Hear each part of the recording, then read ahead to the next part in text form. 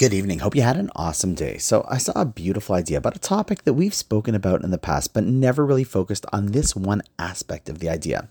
See, over the, 1400 days and plus together, we've had a good few days that we've touched upon the subject of Hakaras Hatov, showing one's appreciation. It's a really important quality, a fundamental Jewish value. In fact, every bracha that we say is an expression of appreciation. The prayer of Modeh Ani in the morning is an expression of thanking God that we're awakened to a new day. And as Jews were called Jews from the word Yehudi in Hebrew, which comes from the root word of modeh, which means to say thank you, to be appreciative. In fact, in last week's Parsha, Yehuda, one of the 12 tribes, was born, and his mother Leah says she's calling him Yehuda to say thanks, to say modeh to Hashem. All that to say, appreciating and saying thank you is really important. However, I saw brought down in the name of Rav Yitzchak Hutner that there are actually two parts to a thank you. See, one is, as we were saying, feeling and saying one's appreciation, right? Expressing it.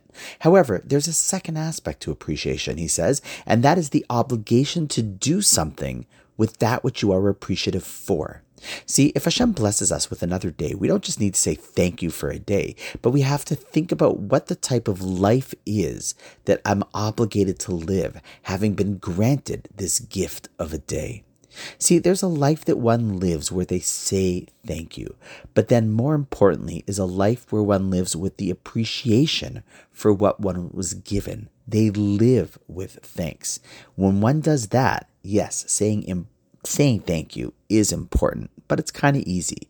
Living with thanks, well, that's where the real magic of life happens. And so on that note, thank you for listening, wishing you an awesome night, and I look forward to seeing you tomorrow.